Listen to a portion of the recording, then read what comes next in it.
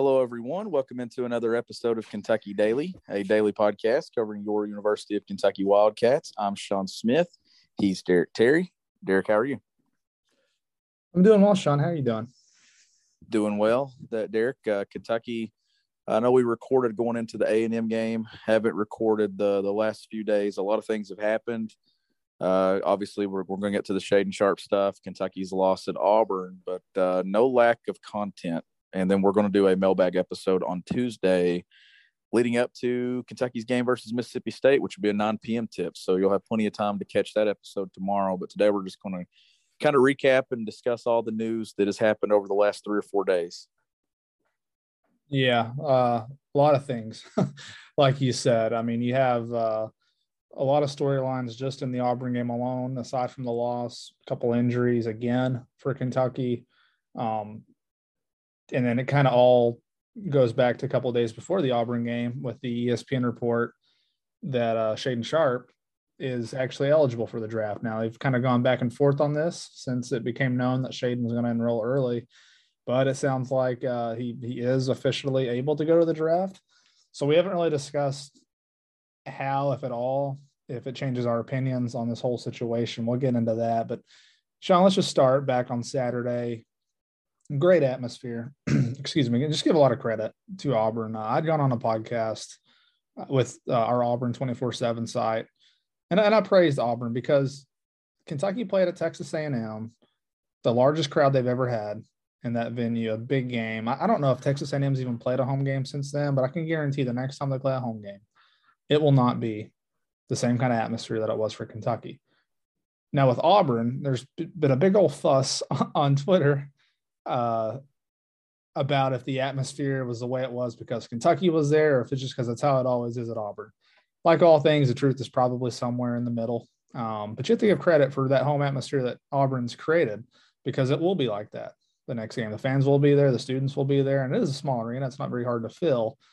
But, Sean, a lot of things happened, but the end result was Auburn 80, Kentucky 71. Whenever you watched that game on Saturday, what was your initial takeaway? Kentucky's right there with the elite teams that you think in college basketball. And honestly, it's another one of those games like, LSU, where it's how wild is it that it almost played out the same way. I mean, obviously Ty has an ankle injury and it's not cramps. And then Xavier just about gives himself whiplash again on a ball screen that Oscar was the one involved with not calling it out. And I mean, but overall, I think it confirmed to me that this team is really, really good when they're healthy. I mean, they were right there. They could have folded Derek down the stretch when things were going against them. Xavier goes out. They're missing him for a few minutes. It was a close game when he went out. And then Kentucky kept trying to give themselves a chance to win, but they didn't have enough to stop Auburn in that environment. But I just feel like it solidified that I feel like when this team is at full strength, they can win the whole thing. Yeah, I mean, I read a couple of the game stories from the Auburn side, and I guess I don't know what the quote is. I guess it's about war. I don't want to equate war to basketball games. It's something about the victors kind of write history, right? And a couple of the stories that I read had nothing. They didn't even mention Ty's injury. On the Auburn side, I don't know how you write the story of Kentucky Auburn without mentioning that, because that's a huge, and you can say the right things. Kentucky did, talking about injuries, things like that, saying, they had their chances, which is true. They did. But not having Ty Washington, he's arguably Kentucky's best player. Oscar Tshiebwe is up there, but Ty, in terms of, he's the best guard on this roster. No questions. And Kentucky's up 25-16 when he gets hurt on that bucket. And you can't say for sure Kentucky would have won, and you can't say for sure, if you're on the Auburn side, you can't say the game would have played out the same way. And that's what really sucks about that game, is because there's not a return trip either to Rupp Arena. So if they are to play again, it will have to be in Tampa, most likely, or I guess potentially could be like 2019, where you see them again in the tournament if you get matched up in the same bracket or advance deep enough to see those guys again. So the injury was a big deal, but it wasn't the only thing. And you look at what Auburn did offensively. They had no answer, Kentucky did, for Walker Kessler. I don't know if it's miscommunication on how they defending the screen and rolls or what, but Kessler I think he had 7 dunks is what I read. Yeah. That's just too many. I mean, he went 8 for 10 from the floor, 7 rebounds. Oscar still finished with 16 points, but I thought that Kessler's length gave him a lot of trouble around the rim. And Auburn got to the free throw line a lot. Now, do I think Auburn gets a good home whistle? Yes, but I don't think that's that unique to a lot of road games. I mean, that's just kind of how it is when you go on the road in college basketball. You're going to get some tough calls to go against you. You could go, I can think of 3 right off the top of my head that, Auburn probably fouled Kentucky. They didn't get the call. But that number is also high, Sean, because they fouled a 3-point shooter 3 times. You gave them 9 free throws right there, plus you're fouling at the end of the game. So those free throws kind of added up. You lost by 9. Yeah. So, he plus 16 for Auburn from the free throw line. But the defense overall, though, just wasn't good enough. Auburn shot 57%. They didn't shoot lights out from 3, only 6 of 16. But, when they needed a bucket, Auburn found a way. KD Johnson had a good game, 17 points. And then you talk about having your chances. Even all that had happened, Kellen Grady hits a 3 in the corner to cut it to 4. Sean, you get a missed shot on the next possession, but can't come down with the rebound. Jabari Smith ends up hitting a shot over 2 defenders, and that was pretty much the game from there. So I'm with you, though. Going back to those first 7-8 minutes, man, they look great, right? I mean, got a 13-0 lead or 13-0 run. Yeah, and it's unfortunate, right? Because it's another one of those games that you can take something from it. And honestly, I don't know if you can take anything from it negatively. I think you have to take positives away from it because it's still an unknown. In that environment, we didn't get to see what they look like with their 2 guard / point guard. Like when Xavier goes out, TyTy Washington steps in and runs the 1, and Kentucky would have been fine. We've seen them in that environment, in games, and without Xavier, run some of the most efficient offense that they've had all season outside of the Tennessee game. So I think they would have been okay. It's just, you just can't lose TyTy.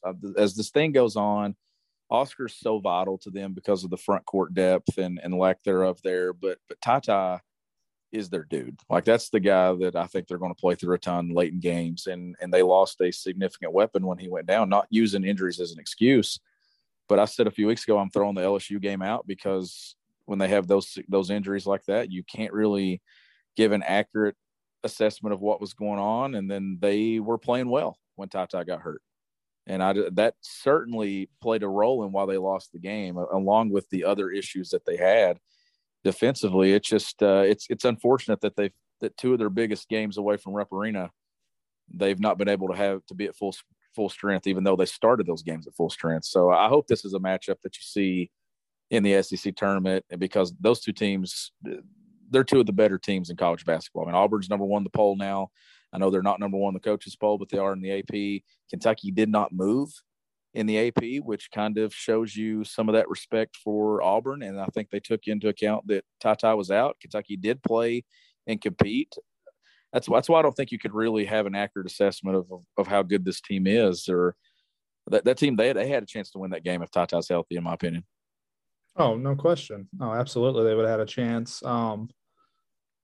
Couple other notes. I think for the first time this season, correct me if I'm wrong, a Kentucky player played all 40 minutes. Kellen Grady did not sub out in this game. And of course, he played a good game, 4 for 7 from 3, 5 of 9. He had a good bounce back game after struggling over at Texas A&M.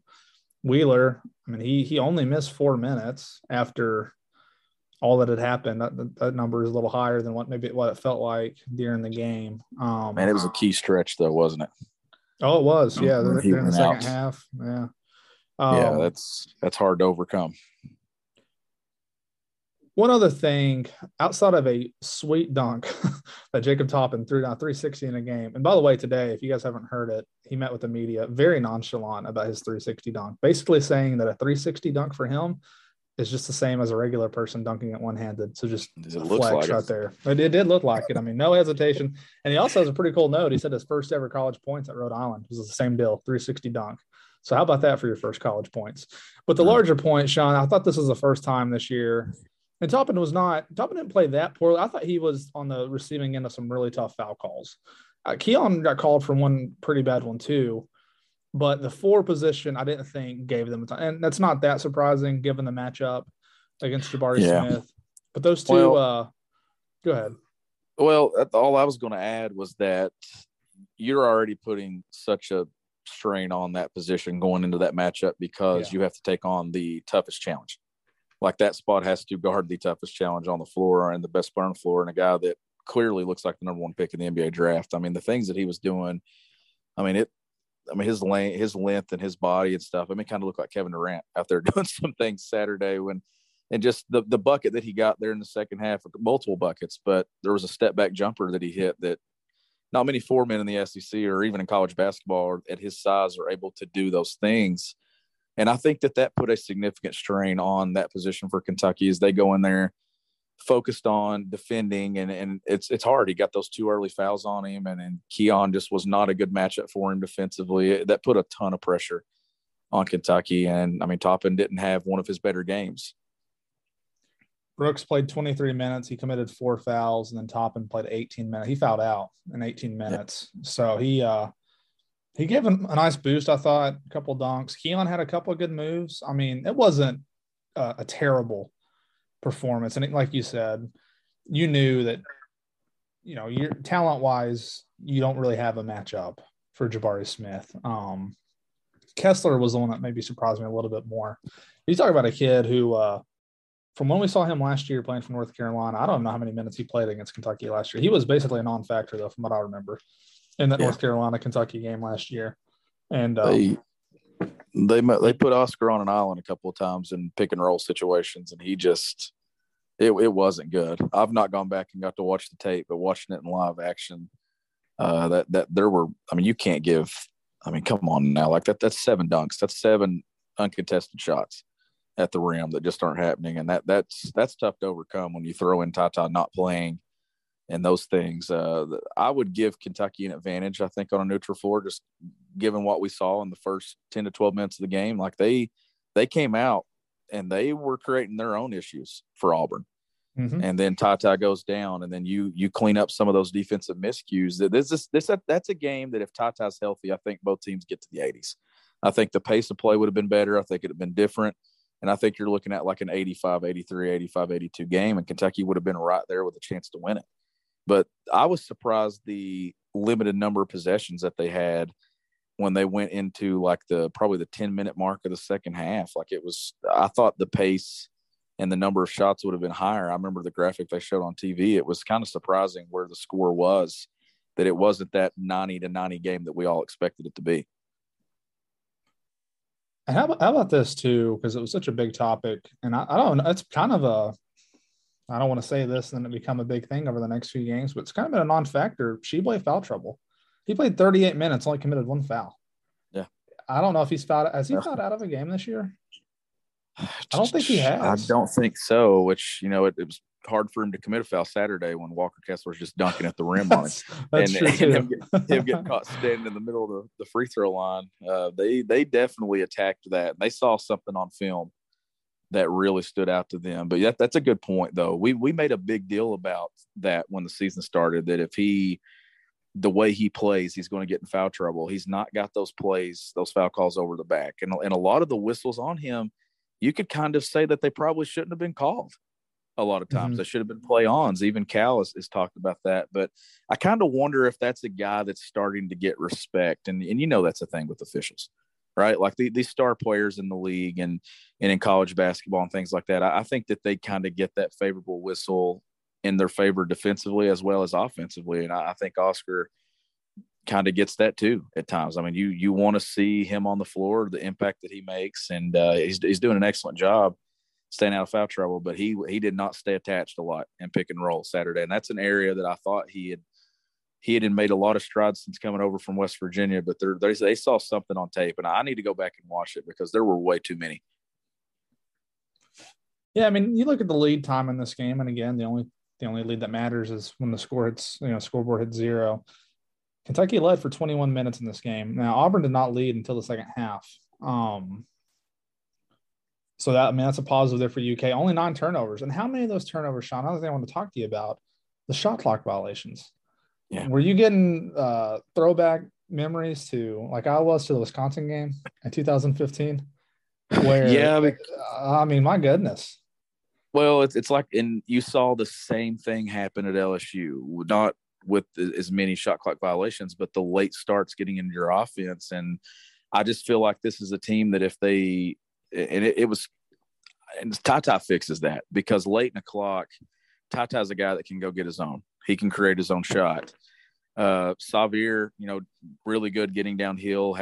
You can't really say anything about him Saturday. I mean, he was one of the reasons they had a chance to win the game. But I still feel like this is a team that needs all of its pieces to be very good. And they feed off of each other. Kellen Grady's spacing the floor, Sheboy acquiring so much attention, Wheeler getting downhill, Tata being that off guard that can create his own and set up for others. It feels like this is a team that if one thing kind of gets knocked out of rhythm, that it makes it difficult for them to really operate as a well-oiled machine. And I think you see that anytime they have an issue like that. That's 2 games now where injuries have kind of derailed it on the fly. As long as they get that game preparation that time to work on these things without, having to do it on the fly in games, they've been good. But when it's happened to them in games, it's kind of, it shakes them up a bit. And they did not run good offense there for a really good period of time. And you can't waste possessions, especially against a team like Auburn. It's only a kick, a jump, a block. It's only a serve. It's only a tackle, a run. It's only for the fans. After all, it's only pressure. You got this. Adidas.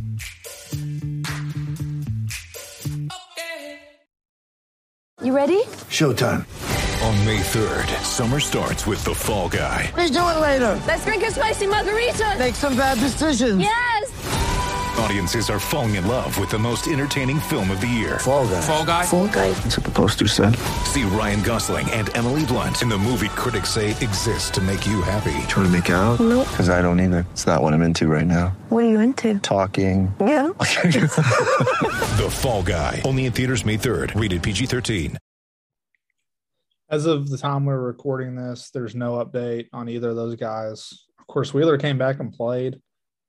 Took one more shot. I don't think he came back in after that, but I also don't think it's something that's going to linger. Tata's was obviously you would be more worried about just with an ankle injury.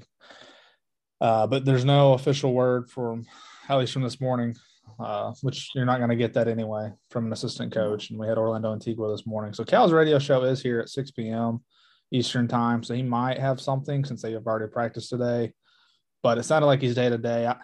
I don't know. Mississippi State is no pushover, but that game's in Rupp Arena. You would think you might be able to survive it without him.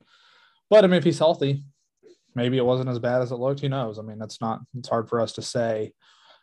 So the last thing I want to talk to you about, Sean, and it ties into the Auburn game, but also ties into long term. And the most noticeable thing, and this is not rocket science for anyone who watched the game, when Tata went out, Kellen Grady's role to me, and just obviously what he excels at, is kind of just that catch and shoot. Very, very good three-point shooter. Drives occasionally, but he's not the kind of guy that you're going to say, hey, here, break someone down, get to the rim. Davion Mintz is not that guy either. Xavier Wheeler has a pretty big shooting deficiency, although I'm going to give him some props. I think he's hit his last 4 3-point attempts. So, but in general, he's not going to shoot very many threes. Wheeler can get to the rim. He does a pretty good job. He can break it down.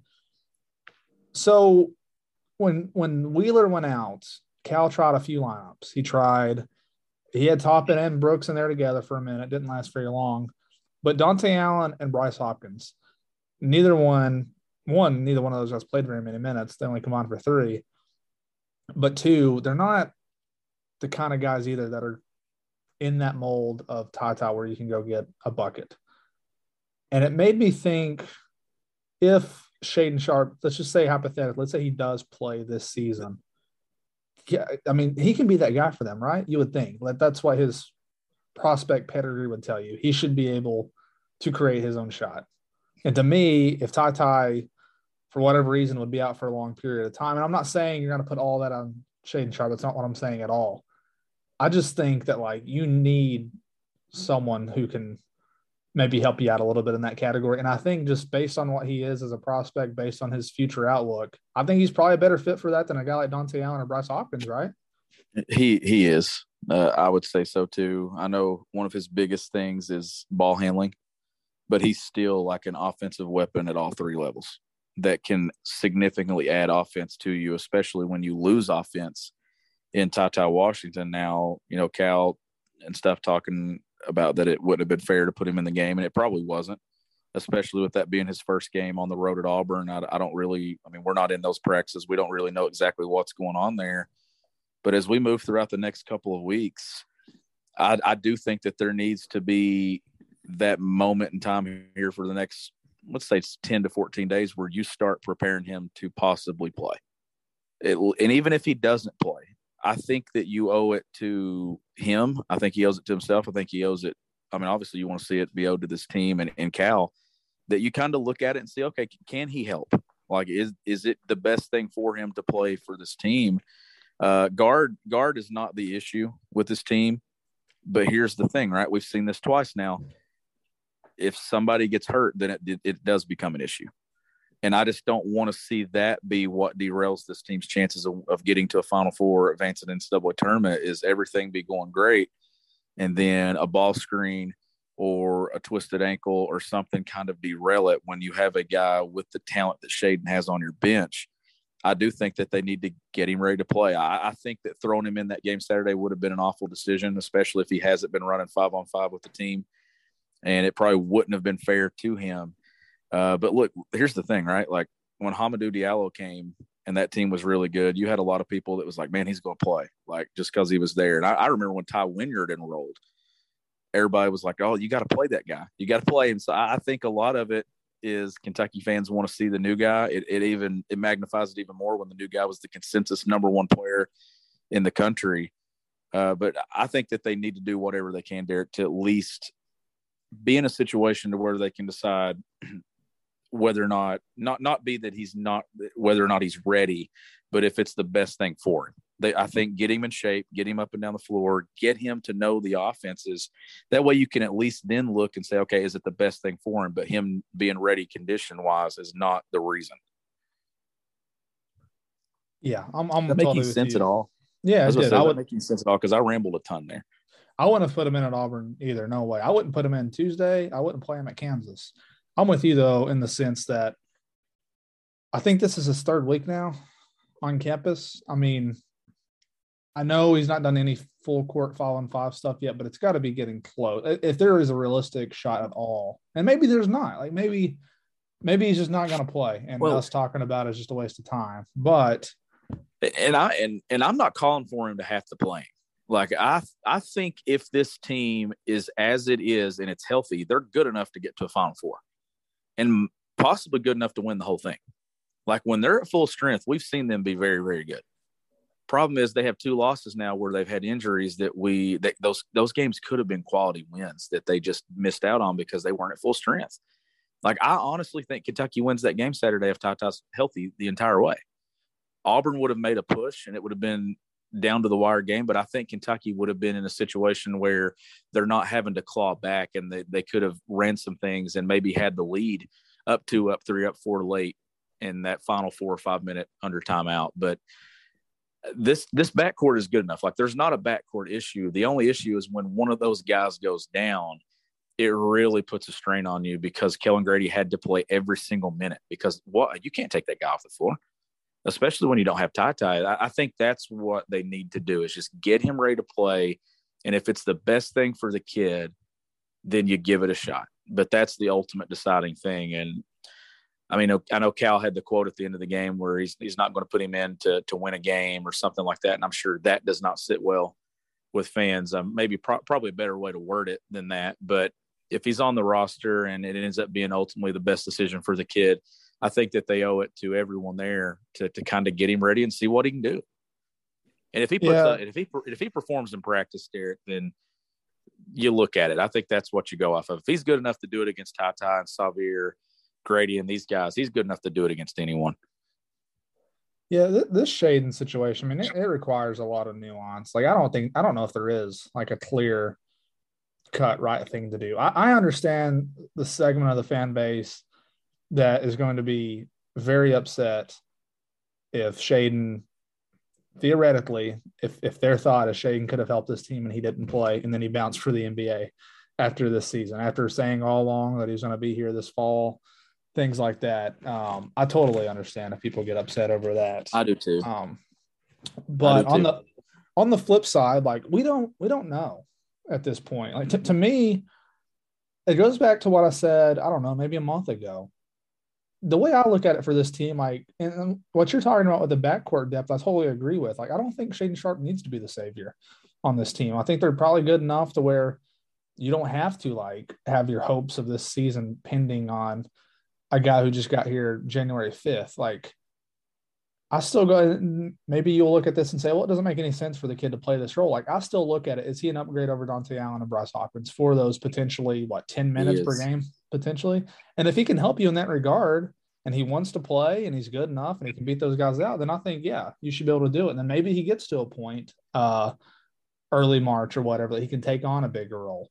But I also understand there are a lot of dynamics with the team already. You're talking about a group of guys who, realistically, by the time that Shaedon actually does play, if he does, these guys would have played over 20 games together. I mean, basically 3/4 of the season has already, it's about to be played, and those guys have all been there. Well, so I don't think there is an easy answer to any of this.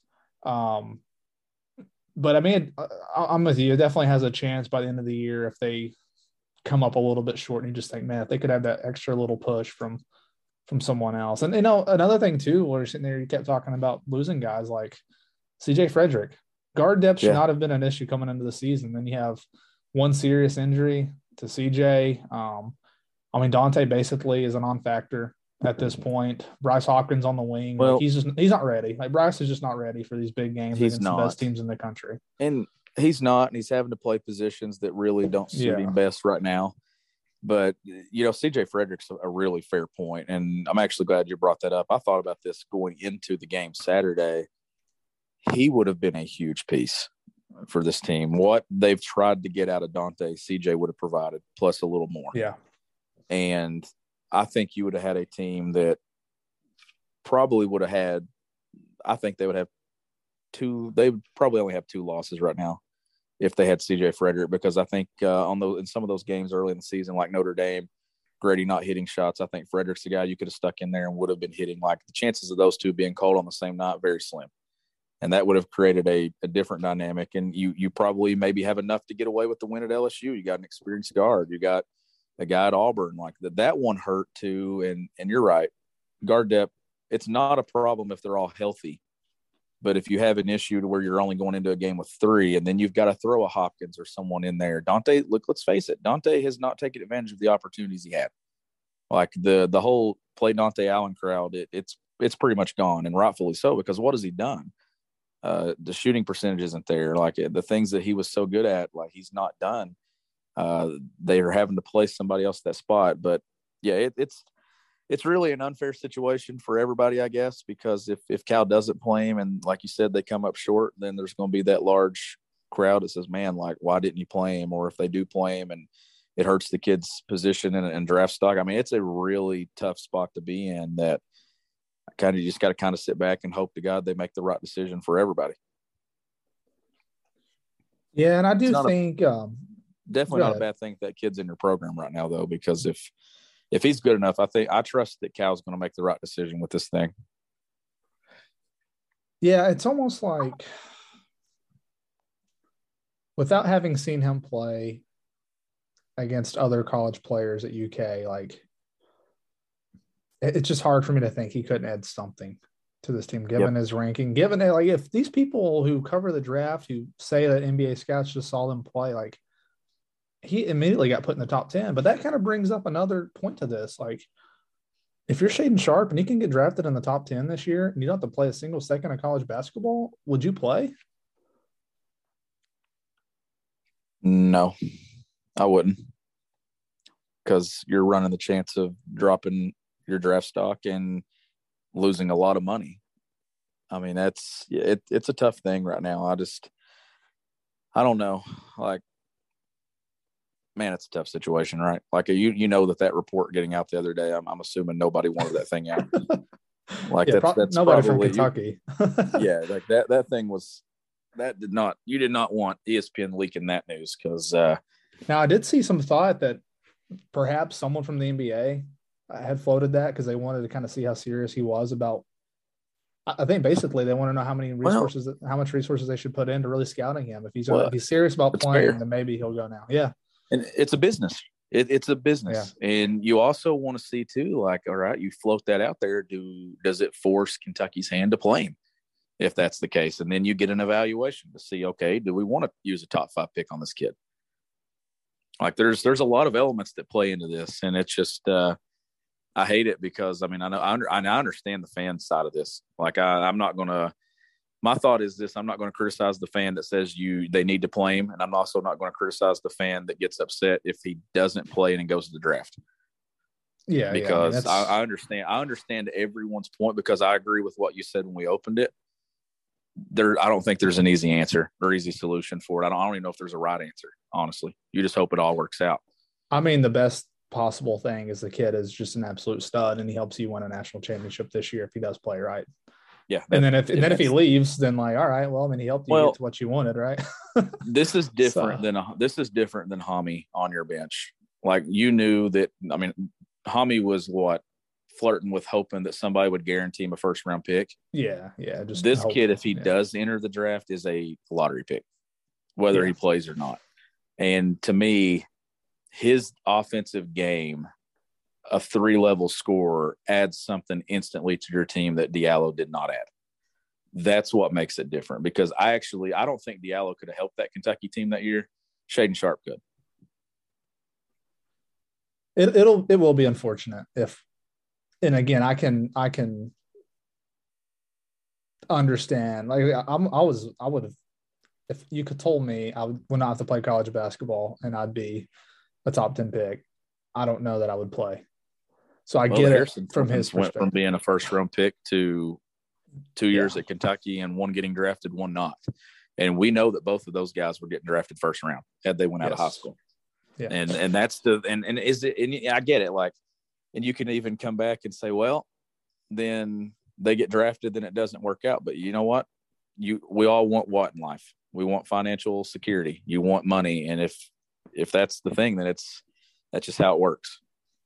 I also don't think this is going to be I wouldn't make a bigger deal. Like, this is an extremely unique situation where you actually have a guy who is this good, according to NBA, according to the people who cover the draft and talk to scouts, that he could not really have to play college basketball at all and be a top 10 pick. Like you're talking about with Hamidou Diallo, the only other situation I can remember where it was like that, like you said, it's not the same. Hami was not viewed as that caliber of a prospect. So I don't think this is going to be a deal where a lot of kids are like, oh man, I can just go to UK and just practice for a semester and then go to the league. Like, I don't think that's going to be happening a lot moving forward. But I do totally get the fan who says, like, I cheer for Kentucky. Like, if a kid's going to be here on scholarship, I want to see them play if they can help this team. I get that. I don't think Cal thinks that way necessarily.